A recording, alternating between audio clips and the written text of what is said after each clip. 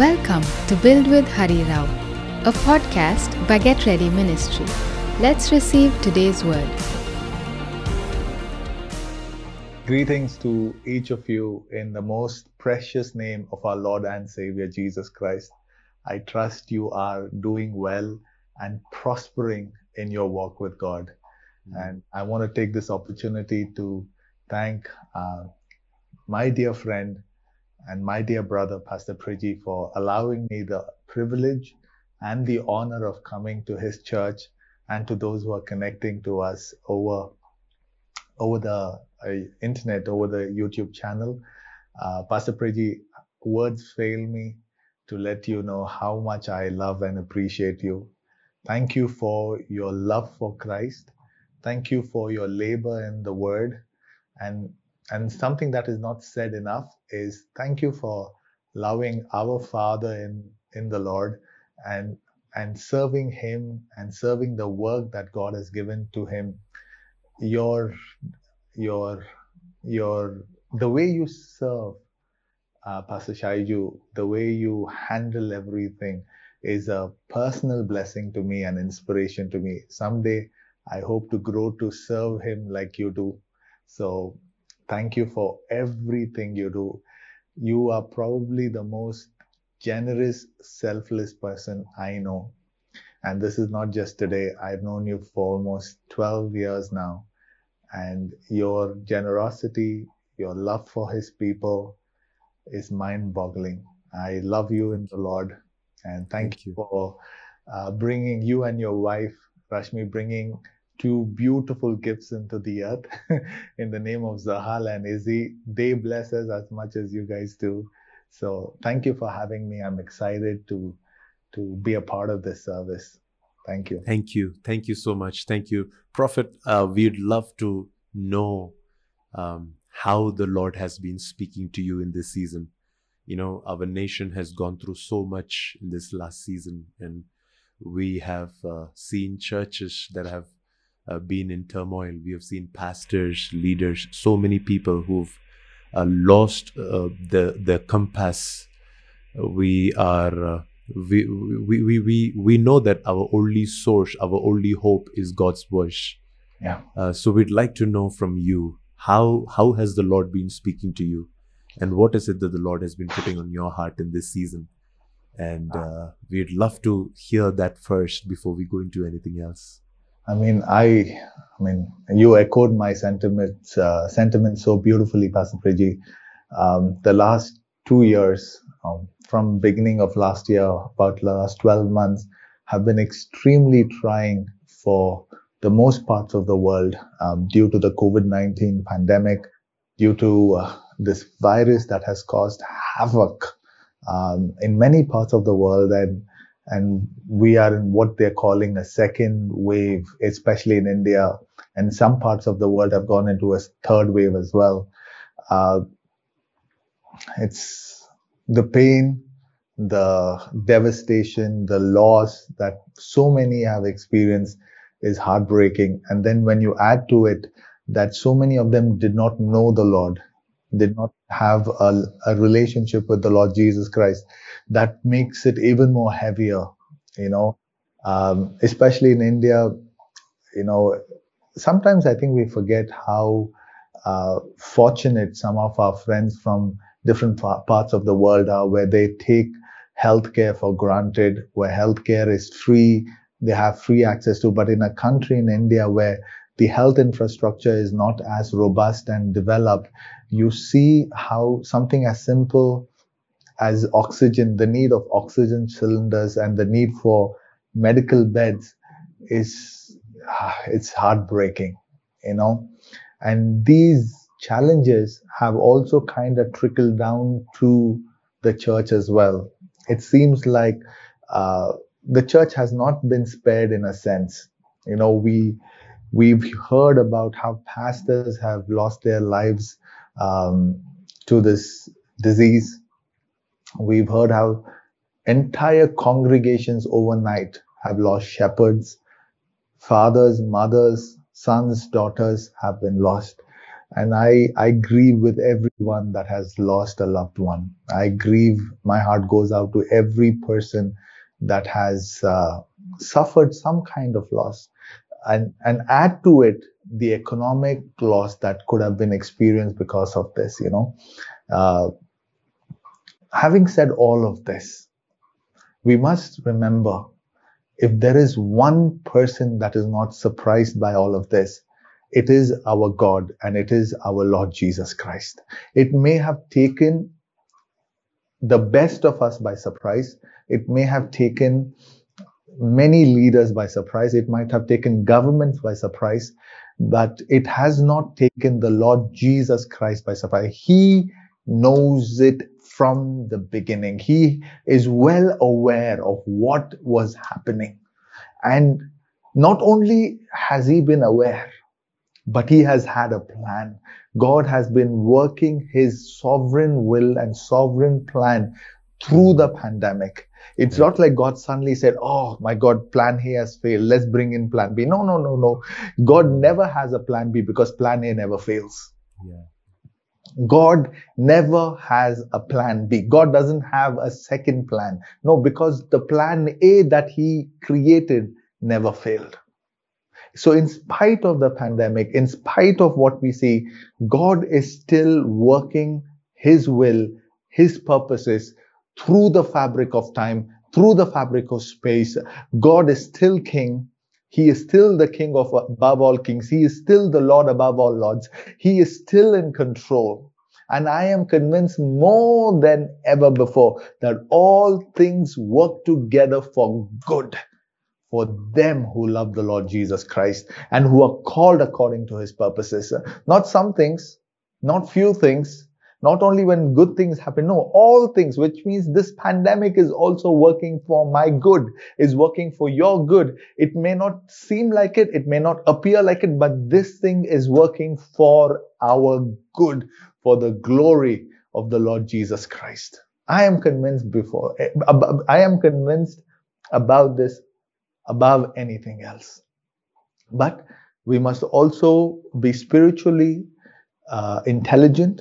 We must take stock of what is happening. We must become aware of what is happening. One of the things that troubled us greatly is the lack of, and I'm speaking about the Indian church now. I'm not speaking about the global church.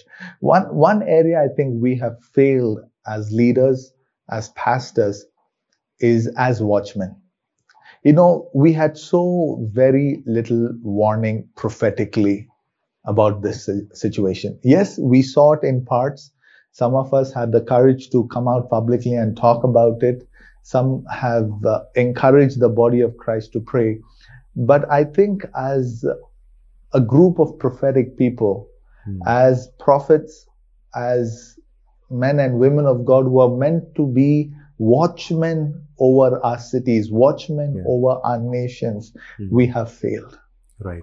I can't remember even a single clarion call that came out in the last 2 years preparing the church. Yes, we saw a few here and there, and I take personal responsibility. I wish I could have shared more. I wish I could have had prayed more. But that is an area where we have to take responsibility. In fact, I remember some time ago, the Lord had given me a vision, and I didn't share the full extent of the vision. In that vision, I saw a bat, a giant bat that covered the nation of India. It was so big that when it was flying across India, the shadow of that bat, the I don't know, it's a nocturnal bird, I guess, I don't know, covered India, and a darkness fell upon the nation of India. And I saw people running helter-skelter with no direction, with no clue. And I did take that vision as seriously. And then in the same vision, I saw the Lord. I saw groups of people praying in small pockets across India. And as these groups of people came together and pray, I saw beams of light going up. I saw mighty beams of light going up. And that's Mhm. how this bat was damaged, and light began to Wow. come over the nation and cover the nation of India. Yes. So we must acknowledge Mm. that, and I say this with great humility, that cultural Christianity will fail us. Superficial Christianity will fail us. This is not a time where a fake walk with God would cut it. Either you have the real walk with God, either we are sincerely walking with the Lord Jesus Christ, either we really know the Lord, either we really know His presence, or we don't. You know, these cute 3-point sermons where you just read a book and you come out and preach, it is becoming a plague in the church. This is the time for the real sons and daughters of God to manifest and bring forth and show forth the glory of God.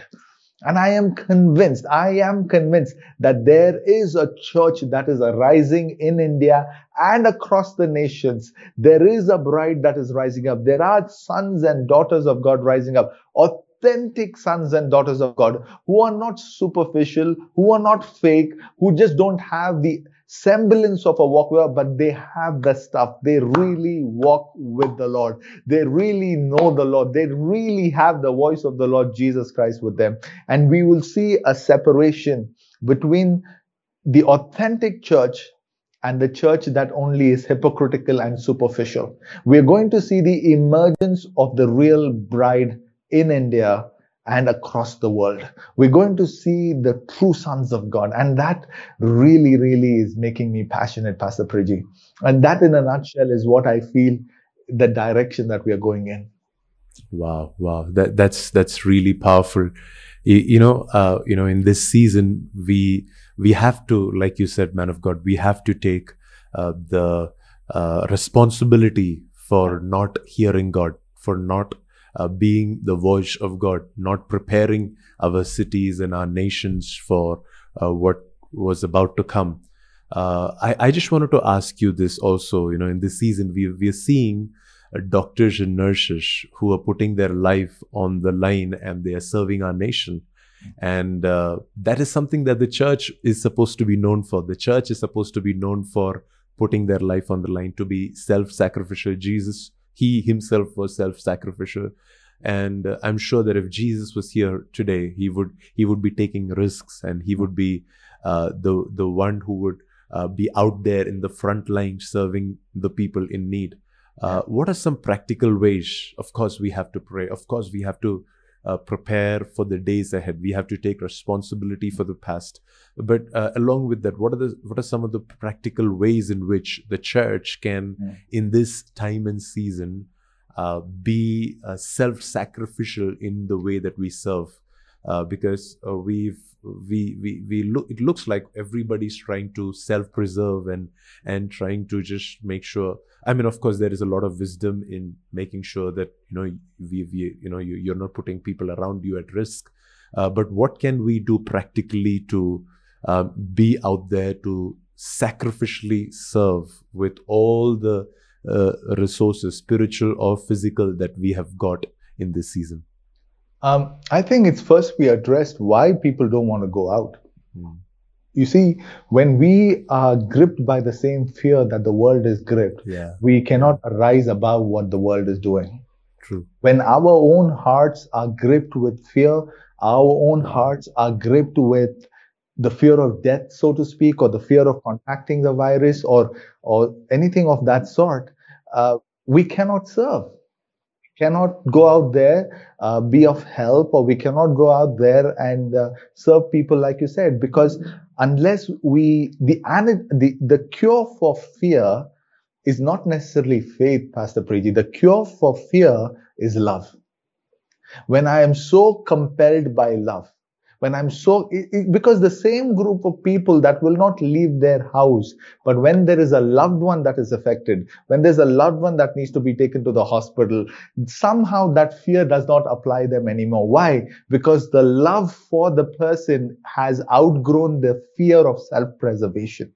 So we have to come to this place where the love of Jesus has so gripped us, so gripped our bodies and our hearts and our spirits, that the love of God is so flowing in and through us for our people, for our generation, that fear no longer dictates how we conduct our lives.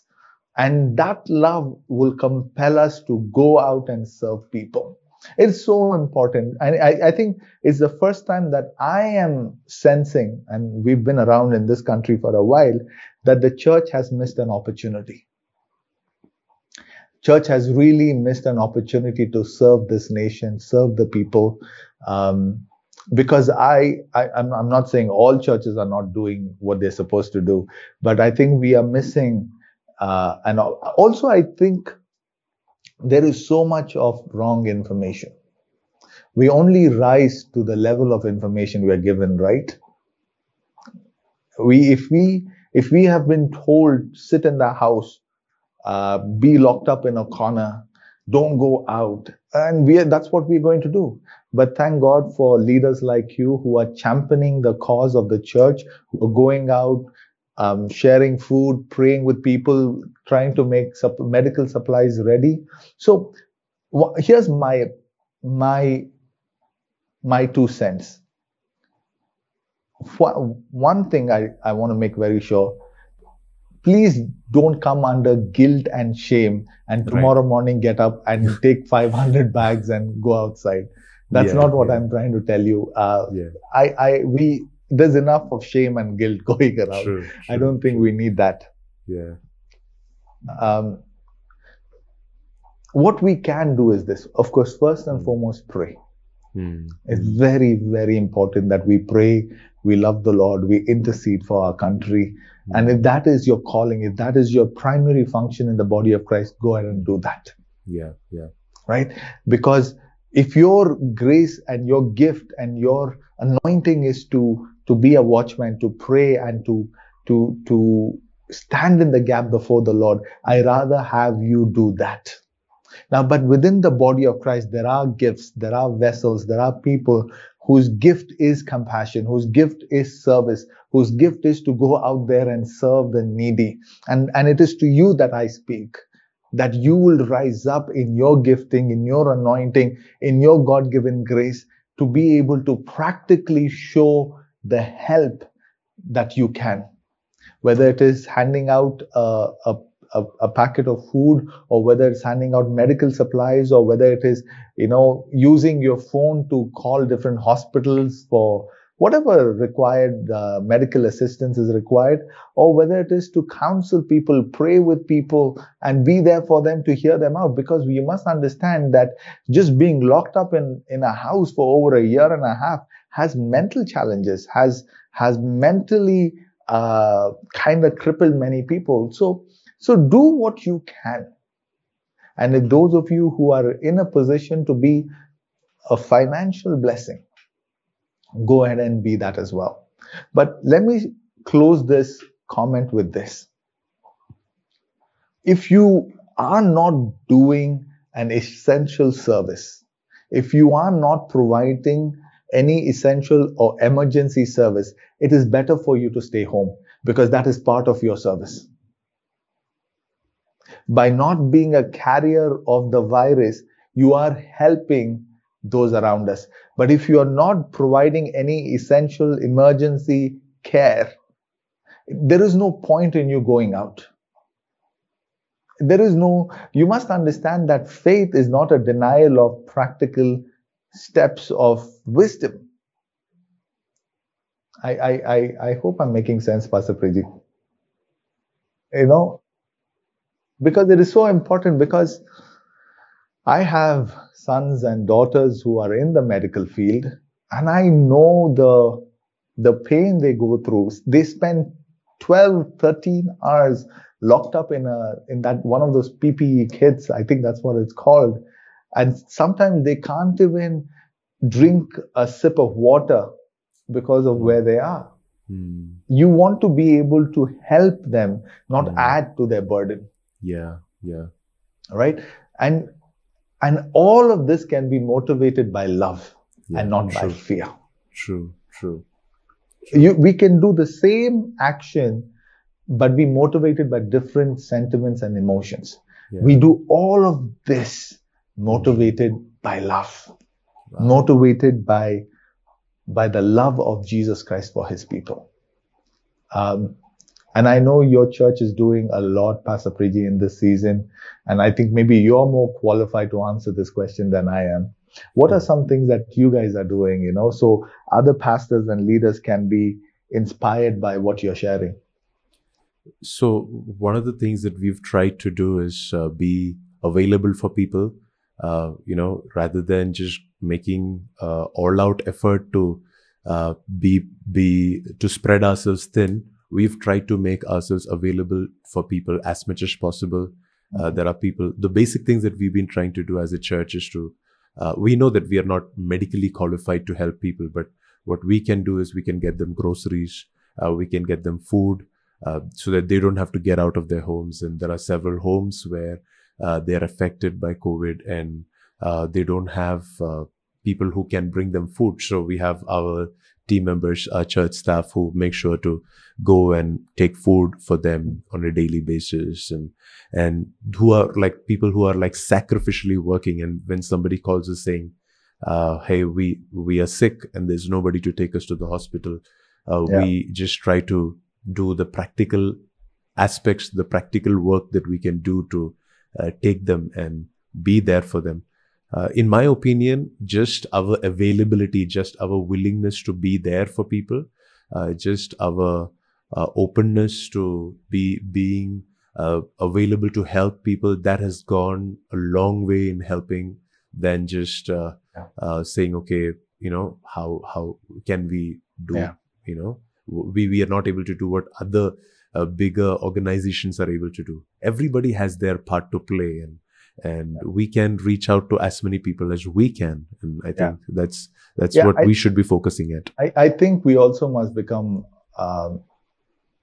aware that there is no need for duplication of efforts. True. If there is an organization that is already doing something well, they're being accountable, they're being effective, there's no harm in us joining hands with such existing organizations, and partnering with them, whether financially or in providing any kind of assistance, logistics, or so on and so forth. But we have to model Christ well in this Very hour. much. Yeah. I think that is where the highest, for the first time, I think in a very, very long time, maybe in 100 years, there is a call from God for the church to truly walk as the church and the bride of the Lord Jesus Christ, both in power and glory, and in wisdom, and in compassion, and in grace. Like there is such a big vacuum, such a big emptiness, and we have been presented with an opportunity to walk as the true children of God, which means that the way we live, if you just model this Christ well, if you are not afraid like the world, if you're not stingy like the world, if you're being generous like Christ is expecting us to be, if we are being free with resources, that in itself becomes a magnet. That in itself becomes such a compelling statement for what the life in Christ is meant to be. Yeah. So our neighbors are watching us, our friends are watching us, our unsafe family members are watching us, and they're like, wait, how is this person responding to this? How are they not afraid? How are they being generous? How are they, another way I see is like, how are they being preserved economically? The whole country is going through economic devastation, but how is this person still being generous? How is this person? So every way we have the privilege and the duty of modeling all of this in 360 degrees. Amen. Prophet, on that point, let me ask you the next question that I had in mind. It was about finances. Like this is a season when A lot of people have been affected financially, and of course, God has preserved the church in a beautiful way. And I thought it's something that's unique about our church.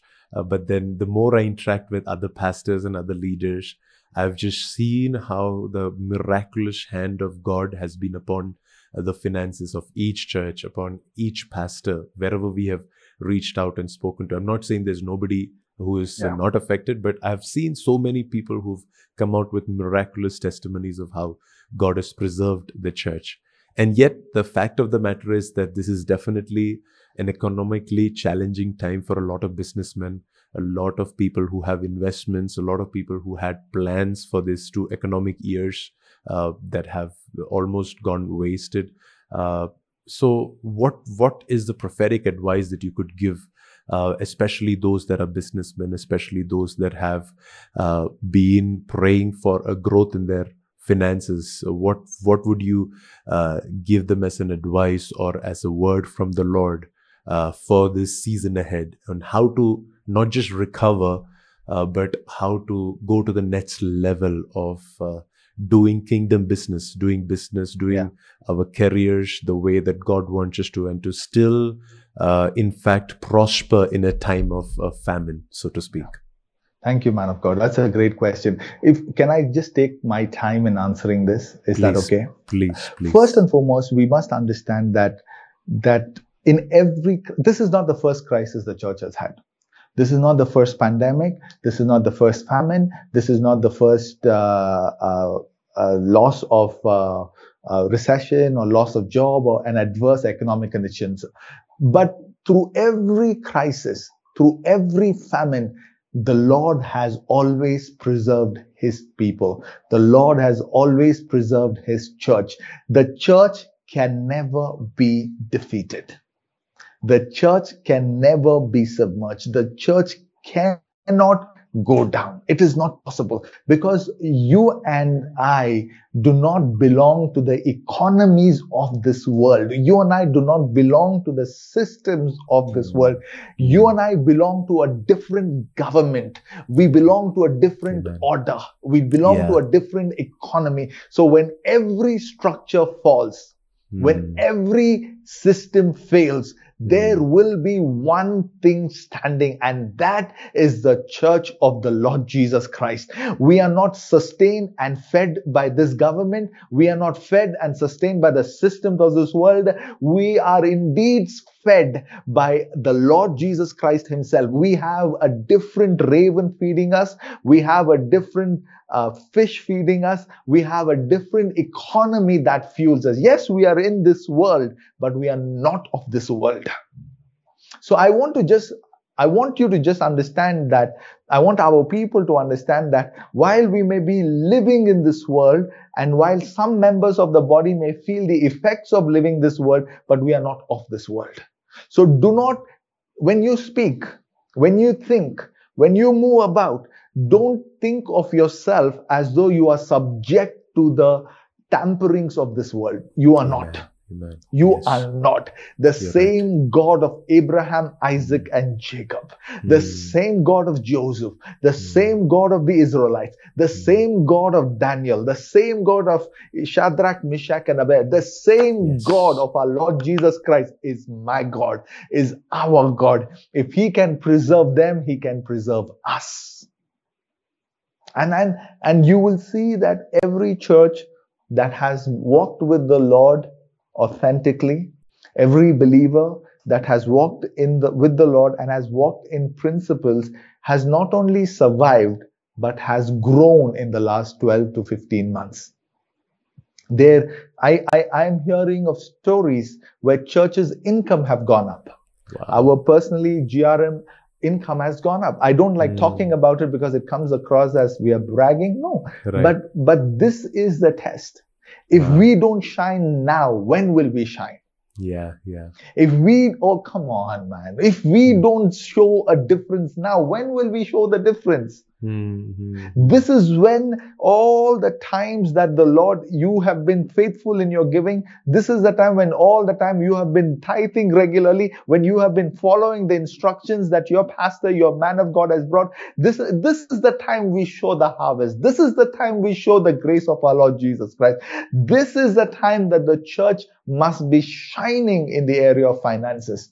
Not so that we can gloat over others, not so that we can show that how we are superior, but to show that even in an adverse situation, we are able to serve the people of God. We are able to serve mankind. We're able to preserve and help and heal the people of God.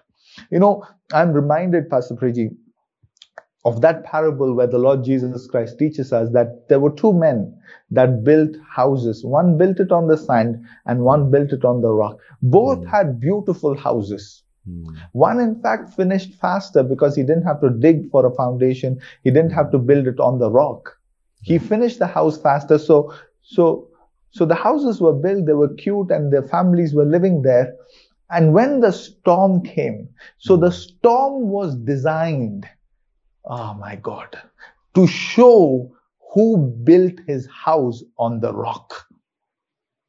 So if you are going through this and you're finding yourself in a vulnerable position, then you must investigate to find out, what is my foundation? What have I built my life on? Did I really build my life on Jesus Christ? Did I really build my life on the Word of God? Did I really build it on the sound principles of God's Word? If I have not, you'll begin to see your business is shaking now. Your house is shaking now. Your ministry is shaking now because there was no sound foundation. The storm didn't come to kill you. The storm came to expose your foundation. The storm came to show what was always the case. But those are, my goodness, those who did build it on the rock, those who did, thank God for faithful sons and daughters. Thank God for faithful members of a church, because they do not believe their giving is depending on the outside. They do not believe their giving is because of their salary. They don't believe that I will stop giving now because there's a pandemic going on. No. The true sons of God will increase their giving now. Right. Because they are convinced. They are convinced that this God that they serve is above and beyond the present scenario. Wow. So to businessmen, to men and women of God, to members of churches, in the last 24 months, I would like you to investigate if you have been faithful in your giving to the Lord. If you have not, it's the first thing that you must fix. And this is not about you giving me money or giving Pastor Preji money or any other organization money. It is about you honoring God with your substance. Yeah. It is about you honoring God with your wealth. It is about you putting God first. And if you have not put God first in the area of finances, you must learn to do that now. It's not about money. Please. That's why you will see that we don't make a big hush about money. We don't come online and beg people for money. No, because how do I say this? We have food you don't know. We eat from a place that you have no understanding about. We are not sustained by your offerings. We are not sustained by your giving. We are sustained by the Lord Himself. Wow. So we must, that is the first thing, Pastor Preji, that we must investigate our foundation and make sure that we are walking in the principles of God, that we give to the Lord, that we sustain the work of God.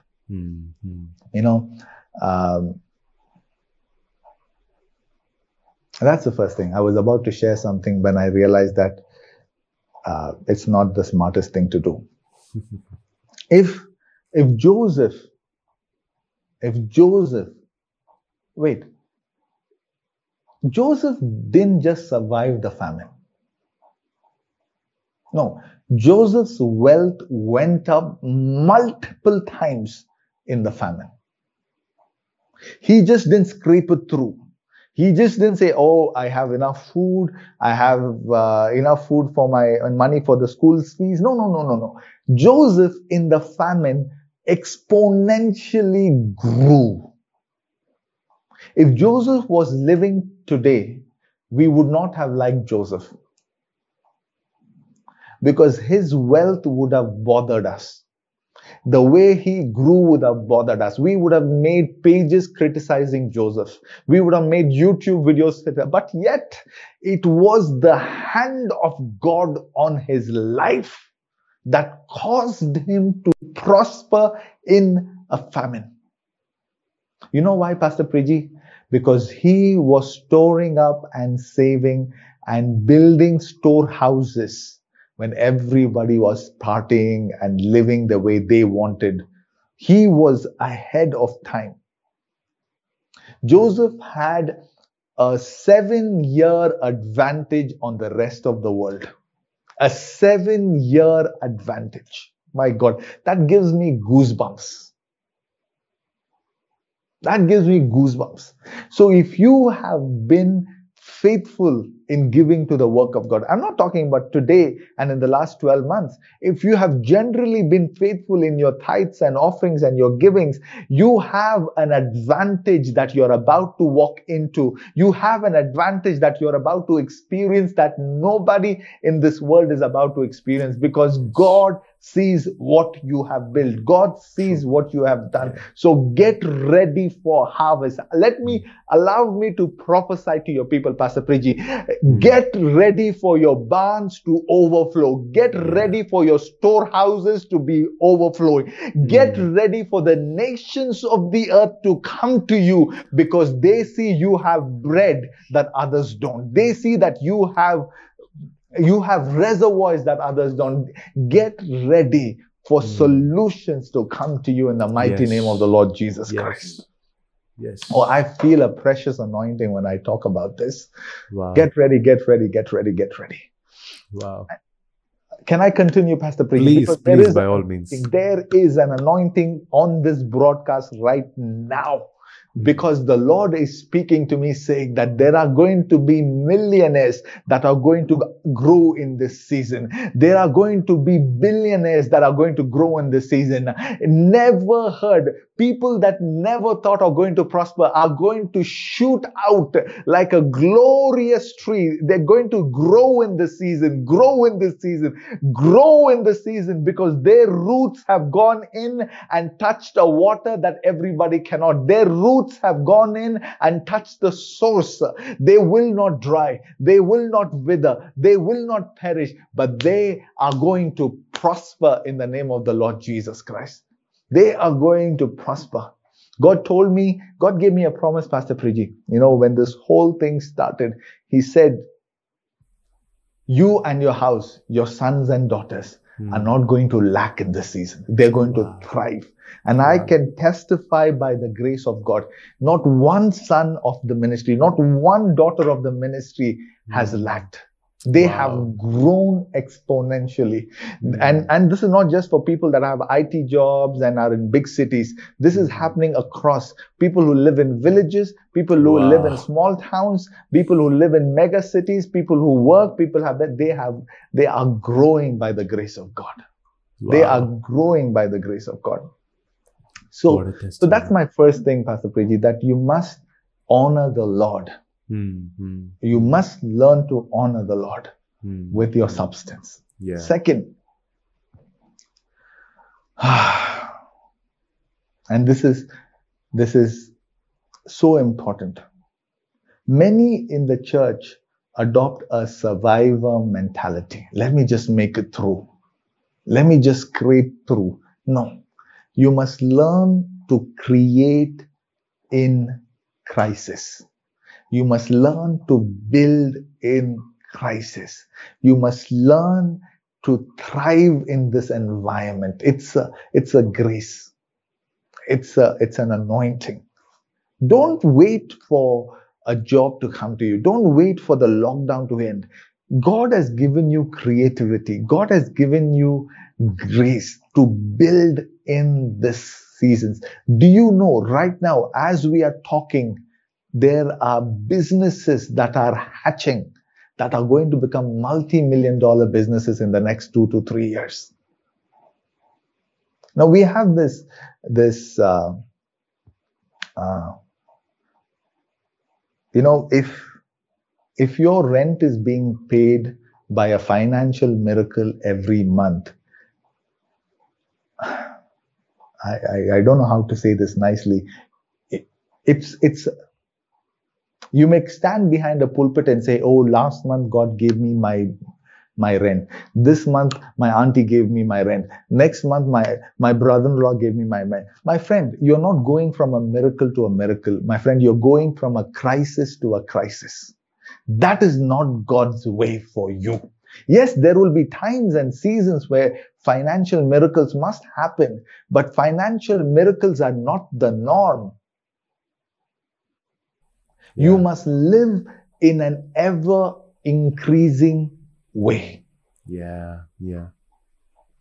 Pastor Preeti, do you know that divine providence, what we call miraculous providence, is only for those who are still wandering in the wilderness? True. Yeah. Wow. The manna came every day in the morning because they were in a season called wilderness. Yeah. They were wandering. Glorious though, very powerful. It's what gets people to clap hands in the church. Yeah. But when they entered the promised land, the manna stopped, the quail stopped, the birds stopped, and suddenly there was no fire, no glory, nothing falling from the sky. But yet it was the same God. True. The same God for 40 years that made food to fall from heaven and birds to fall from heaven. And they ate it for 40 years. It was so glorious, so powerful. It was the same God that was with them in a cloud of glory and a pillar of fire. But the minute they entered the promised land, the birds stopped falling, the manna stopped flowing, the cloud of glory lifted, the pillar of glory. But it was the same God. Same God. But it doesn't make sense. But how can you be in the wilderness and the experience in the wilderness is glorious, but in the promised land there are no visible manifestations? It's crazy, right? Like we must be thinking, then I should be in the wilderness because I want this outside. No, listen to me. If I can just share with you my experience. The more you mature in Christ, the more your signs and wonders become invisible. Wow.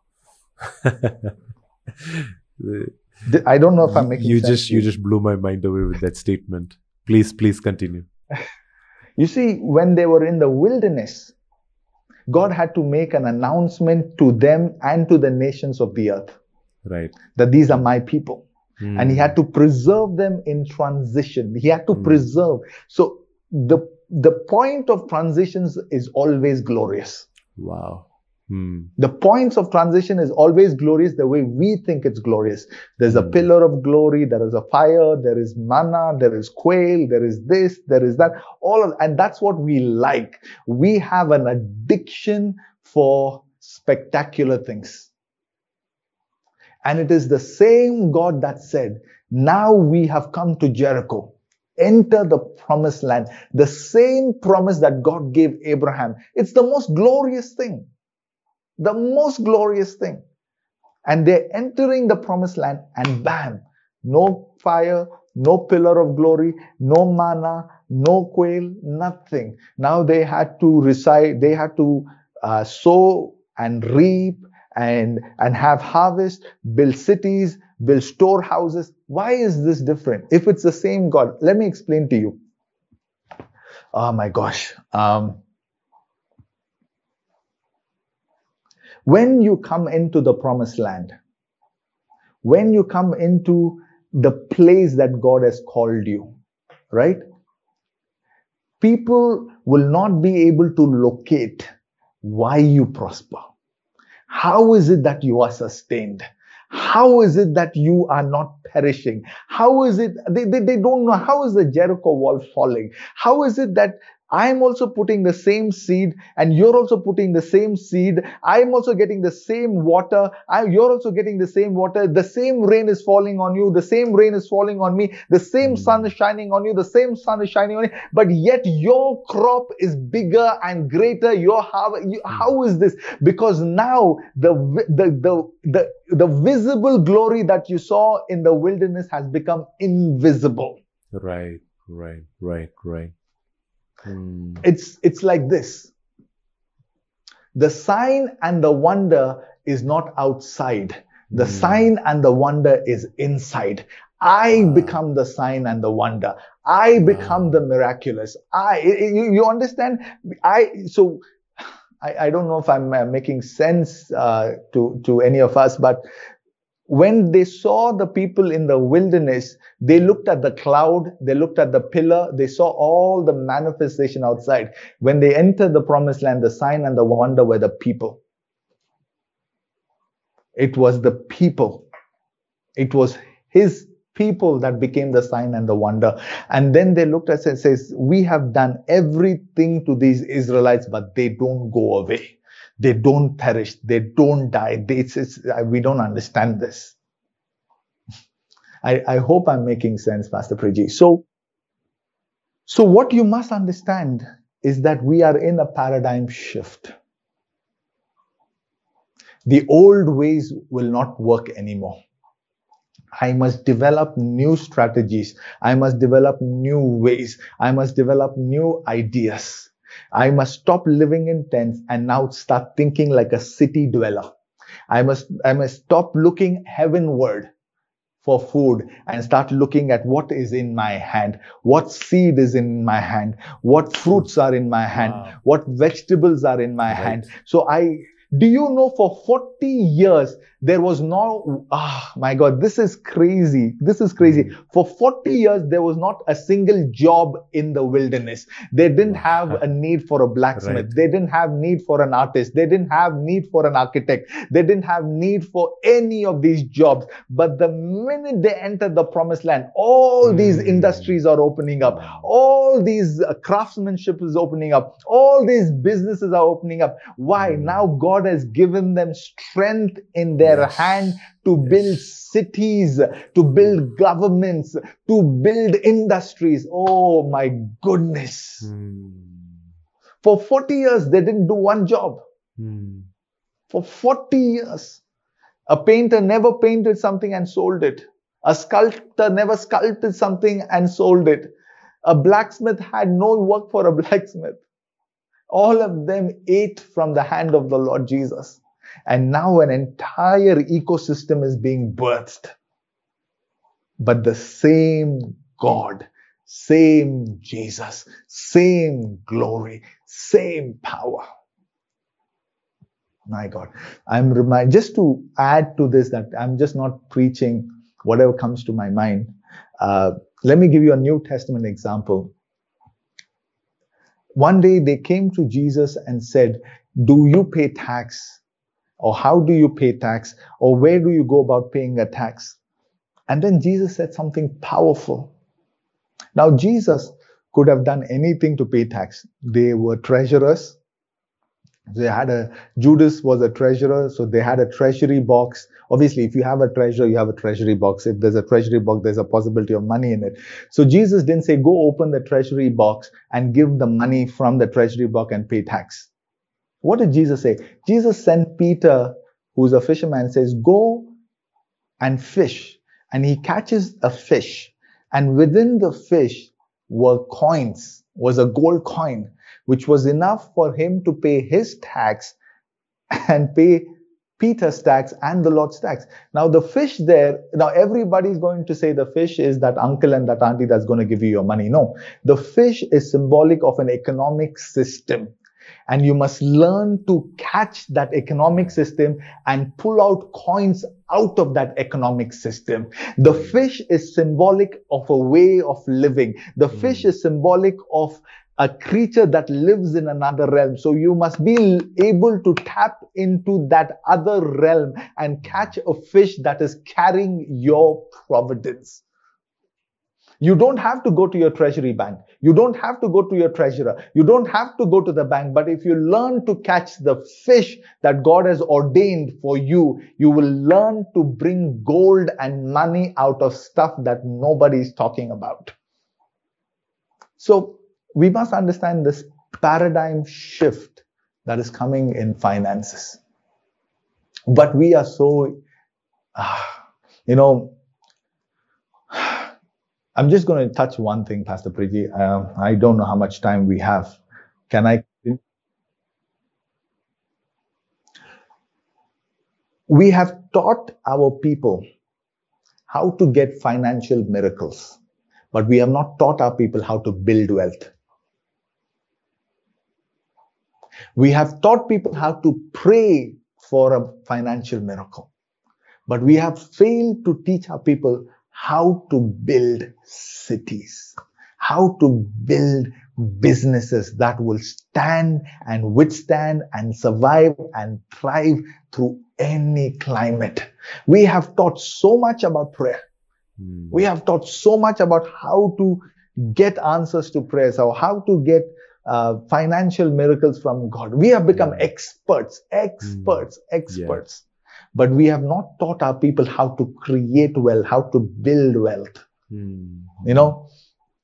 If today I win a lottery for $1 million, right? Let's say if I win a lottery for $1 million, it's powerful. $1 million is a lot of money. I'll still send my tithe of $100,000 and, I will stand in church and testify. But if tomorrow or 5 years later, my son walks up to me and says, Daddy, how do I also make $1 million? How did you build your $1 million? What do I tell him? Son, go buy lottery tickets. No. Haha. That is where we are failing, Pastor Preji. That's right. We have not built anything. Yeah. We must learn to build. And when we build and our sons and daughters come to us, Dad, Mom, how did you build this? Then we can teach them. When we can give to them something beyond just whimsical stuff, something that is a hit and a miss, something that is like, let's see if it works or it doesn't work. No. We can give them concrete ideas, concrete strategies, concrete methods and methodologies that work in the kingdom of God. And I'm speaking to a group of people right now that are not just powerful prayer warriors, but you are builders of cities. You are builders of things. You are given the power to create wealth.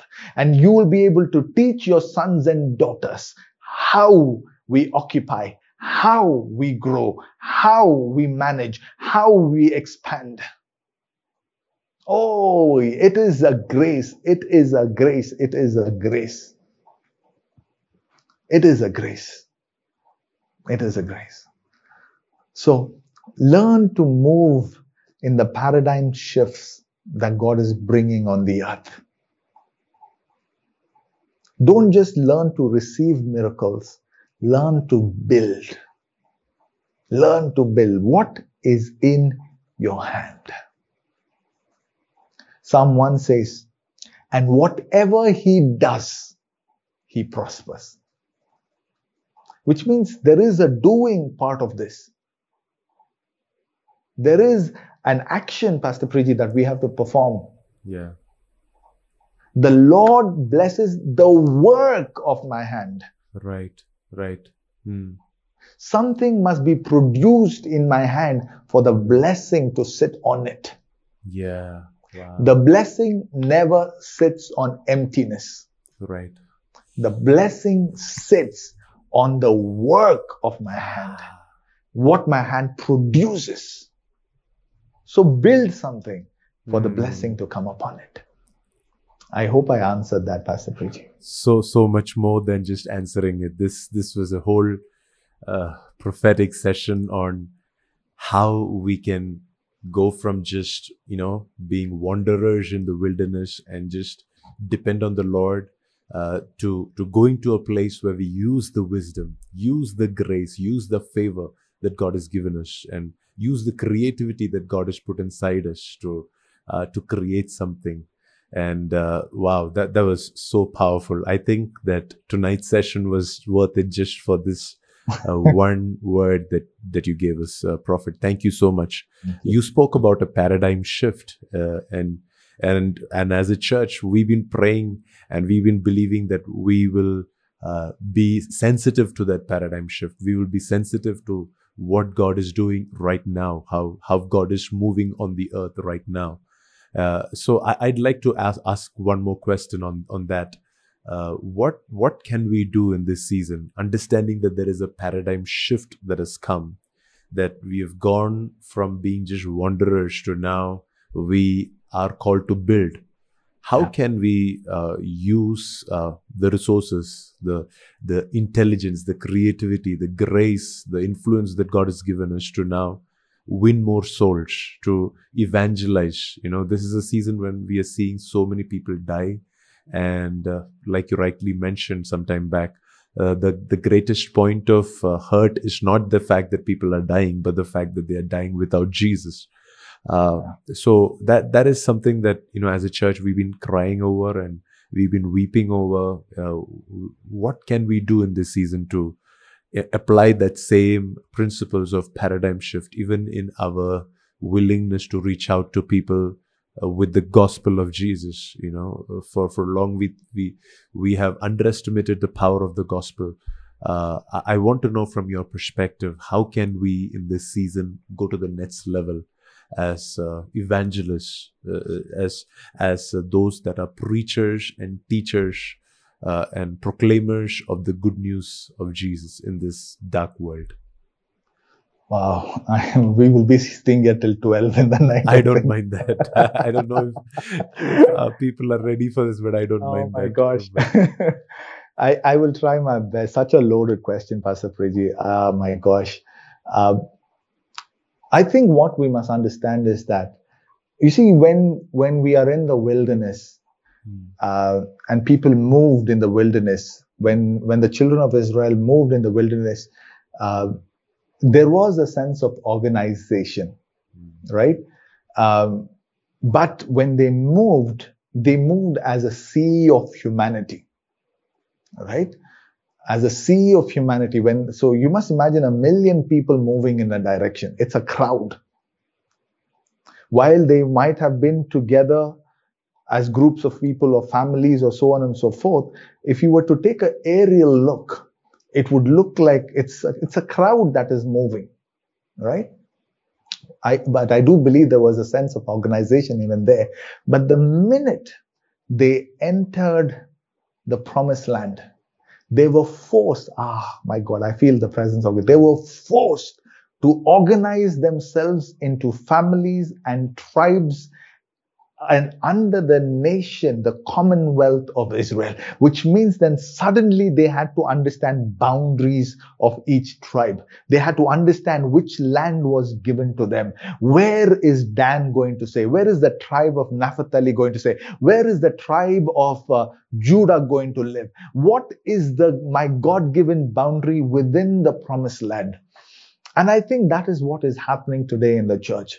We are migrating from this crowd of people and we are being assembled into families and tribes under the leadership of the Lord Jesus Christ. And I say this with greatest confidence in the word of the Lord. I think we are seeing the end of the Pentecostal movement, and we are entering into what I will call the movement of sons of God, or what is a movement of sonship. Let me explain that. There has been so much, it is a very powerful 100 years that we have had after the Azusa Street revival, right? And I think we are entering the greatest move of the Holy Spirit. We are entering the greatest outpouring of the Holy Spirit. We are in fact on the threshold of the greatest outpouring of the Holy Spirit. But you must understand that the greatest outpouring, if Christ on earth, Jesus Christ had the greatest portion of the Holy Spirit, it was on him that the Spirit rested without limit, which means the fullness of God was on the Lord Jesus Christ. And where do we see that announcement of the Holy Spirit? When sonship was pronounced over Jesus. When the Father said, "This is my Son in whom I am well pleased," we see the fullness of the Holy Spirit. So now the church is migrating to a place where we are organized into families, and families are going to be organized into father-son relationships. And you will see that without anybody teaching this, without anybody preaching this, there is this shift, global shift towards sonship. In this next season, if you do not understand your sonship in Christ, and there is a domestic administration to it as well. But if you don't understand sonship, you're not going to survive in this next paradigm. Because it is only sons of God that are led by the Spirit of God. Wow. I don't think I'm making justice to everything that I want to share, but please allow me the time to break this down. Please. Yeah. The time where we were members of a church are gone. The time where we recognized affiliations of denomination, of just church membership, oh, I'm a member of the... No. We are seeing when the spirit of Elijah is poured out, fathers will be restored to sons, and sons will be restored to fathers. The heart of the fathers will be turned to the sons, and the heart of the sons, which means that I must do the due diligence to assimilate within the family that God has given to me. I must find the location the Lord has placed me in His body. We cannot function in full power, in full glory, if we don't get arranged in the way the Lord has called us to be arranged. You know, some years ago, I had a small, very minute dislocation in my wrist. Extremely minute. It was an airline dislocation, like thinner than a strand of hair. But for the next 3 weeks, I was not able to move my left hand. And that began to make me think, if a tiny airline dislocation that is thinner than a strand of hair could cause my entire arm to be immobile. You see why we lack power in the church, Pastor Preji? Because we are not organized. We are not assembled in the way the Lord Jesus wants us to be assembled. That's powerful. And when we see the whole body come together, we will see a very powerful, very glorious church. Wow. So I think it is important we decode sonship, that we decode what divine sonship in Christ. You know, today, it matters if you are an apostle or a prophet or a this or that and you are most holy archbishop. No. The vessel that carries God's glory is called son. Yeah. And until I grow in my sonship, I will not see the power and the glory of God. Amen. Amen. Did I answer that question, Pastor Preji? I felt we went a little theologically. That's fine. That's fine. I think that it's still it speaks volumes, because we think that that what God is doing on the earth right now is God is giving new methods. Like back then you use tract distribution. Okay, now we use crusades, or But what you said is so on point, that the solution that God gives is that He's using you as His son. He's changing the whole perspective. The church is no longer just filled with members, but it's filled with sons and daughters who have recognized their heavenly Father, who have recognized their spiritual fathers, who have recognized the need for them to function as the way that we were originally designed to be, where He's turning the hearts of the fathers to the sons and the heart of the sons to the fathers. According to you, what do you think is the biggest hindrance for some of us to manifest the sonship, manifest our full potential as sons and daughters of God? What do you think can stop us or hinder that revelation in our spirit? I think there's a lot of poor teaching, Pastor Preeti. I'll just be honest. There is no way of beating around that. Right, the church rises and falls to the level we teach. Yeah. And we have not labored in the doctrine. We have labored in minor doctrines. Like we become experts at healings. We become experts at evangelism. We become experts at prophesying. But you must understand, these are all very small, symptomatic doctrines. Yeah. And I say that with the highest respect. All of these are very important teachings. Right. But Jesus didn't, or for the example, the doctrine of heaven and hell. Right? God blew my theology when a few years ago I heard the audible voice of God said, I didn't die on the cross so I can take you to heaven. I'm like, what? I thought that was the whole point. I mean, that's what I grew up in, right? Like, turn or burn, you know? I'm like, God, what do you mean? I'm like, listen, that's when I started this journey on sonship. He explained it to me this way. Just so people know, there is a heaven, there is a hell. I believe there is heaven. Absolutely, yeah. People go to heaven, people go to hell. We are not debating that. No, but in India, we are so used to this concept of arranged marriage, Of course, we all are. Now imagine I come to you and I bring you a portfolio, right? And in that, I show you pictures of a man that has a massive 5-bedroom mansion or villa with a swimming pool, with a garden, with wild animals running around. It's a beautiful estate. And then I show another guy that is living in the slum with drainage water going through the house, and there is no toilet, there is no sanitation. And then I say, hey, pick a guy. Based on these two locations, pick a guy that you want to marry.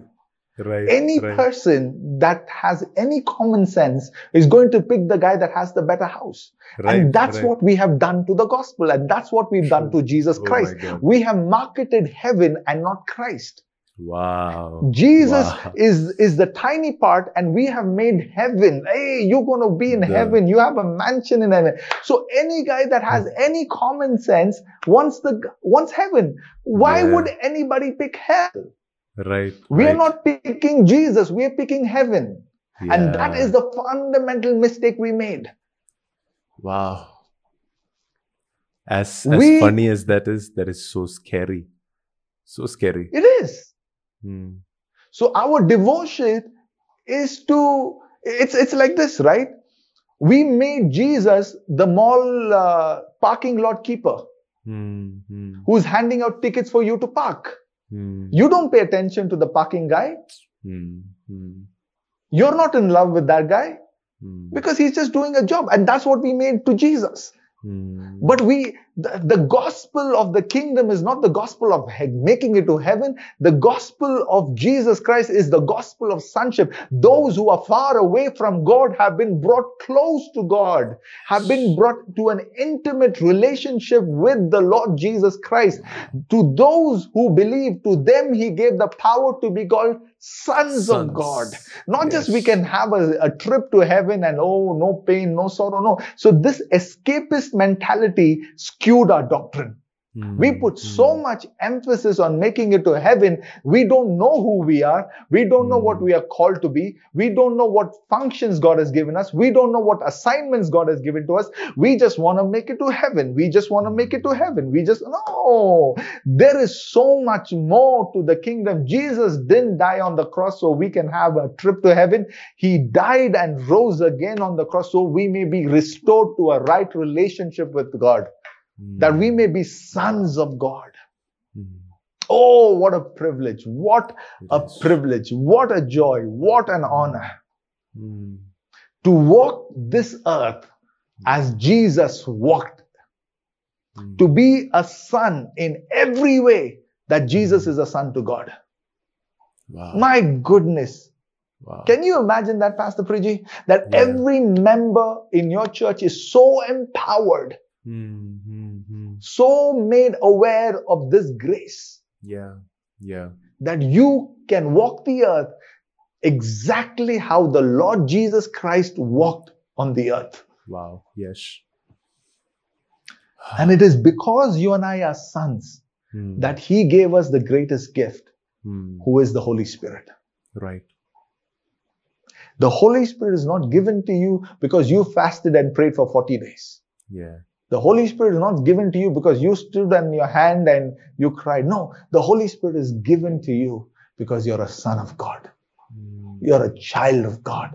And the same Spirit that is in Christ Jesus is in us. Mm.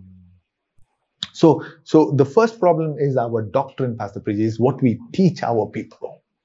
Yeah. We have majored on minor doctrines Mm. and we haven't even understood what our identity is. We have not Mm. understood what is this glorious purpose. Mm. Christ in me is the hope of glory. How many sermons have we heard about that? Only when we are at funerals. Christ in me is the hope of glory. And what is the hope of glory? Heaven. Mm. No. Wow. So we must take off this dogmatic Pentecostal lens and Yeah. put on this lens called son. Yes. Put on this vision. Put on this lens, this glass called son. Mm. And we look at life, look at ministry, look at my brother and my sister, look at marriage through the lens of sonship. Mm. Wow. That is the paradigm shift we have to make. Yes. Oh my God, what a glorious shift. And God in His mercy has allowed us, for the lack of a better word, I call it a domestic manifestation where God gives us spiritual fathers, spiritual mothers, and places us under their care.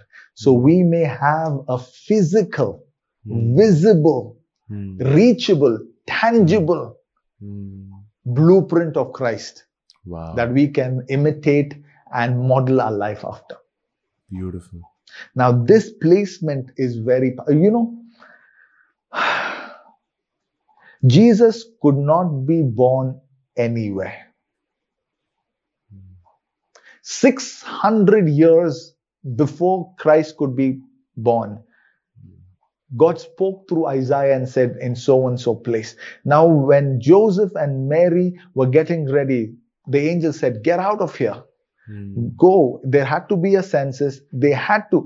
Joseph and Mary had to go back to their tribe, which was Judah. Yeah. And only there, in the boundary of Judah, can Jesus be born. My God. And we think this God we serve is not detail oriented. This God we serve can do anything, anywhere. No, He's an highly intentional God. Says, listen, I'm about to birth my son, but he can't be born anywhere. He must be born within the family I placed him. Right, right. Which means that, Pastor Priji, you have a function. I have a function. You have a God-given grace. You have a God-given assignment. I have a God-given assignment. And this assignment must find its location. My body, this human body, all made by God, every cell is one, right? I'm one body, but I can't take the tissues that are in my heart and put it on my kidney. I can't take the cells that are in my kidneys and put it on my feet.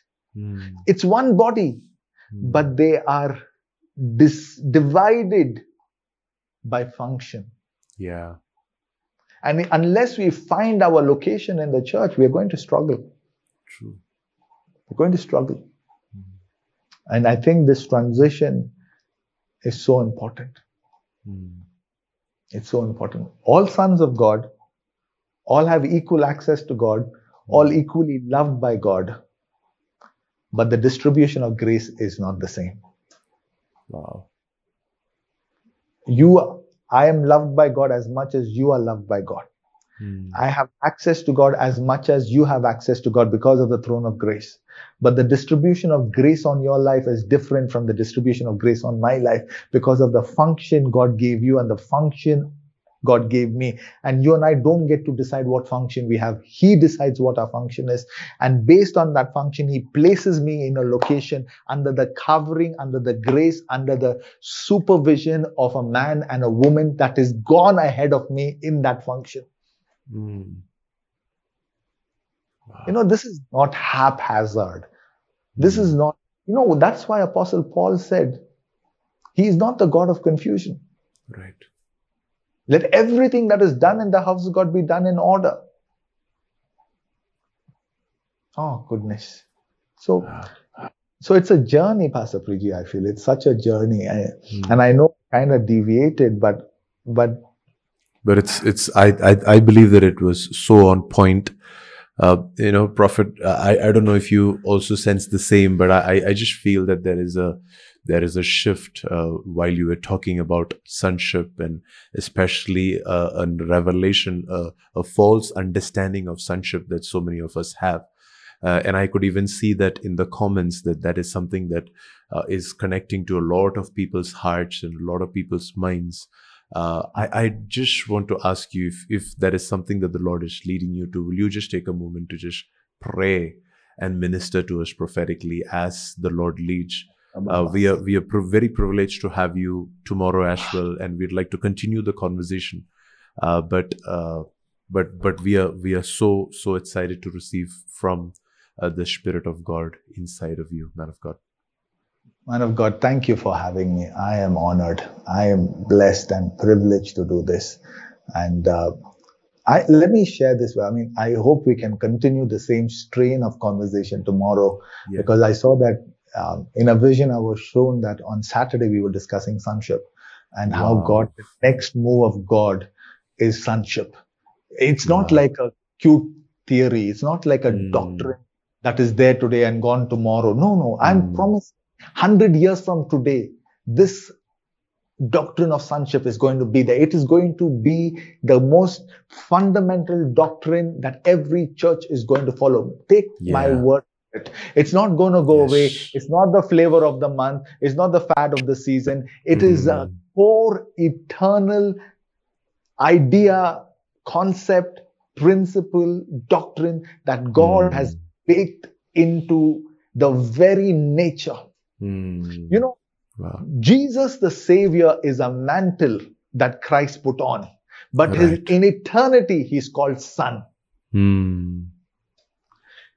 God the Father, God the Son, God the Holy Spirit. So God the Son put on the mantle of Messiah. He put on the mantle of Savior. He put on the mantle of healer, the mantle of deliverer when He was born as a human.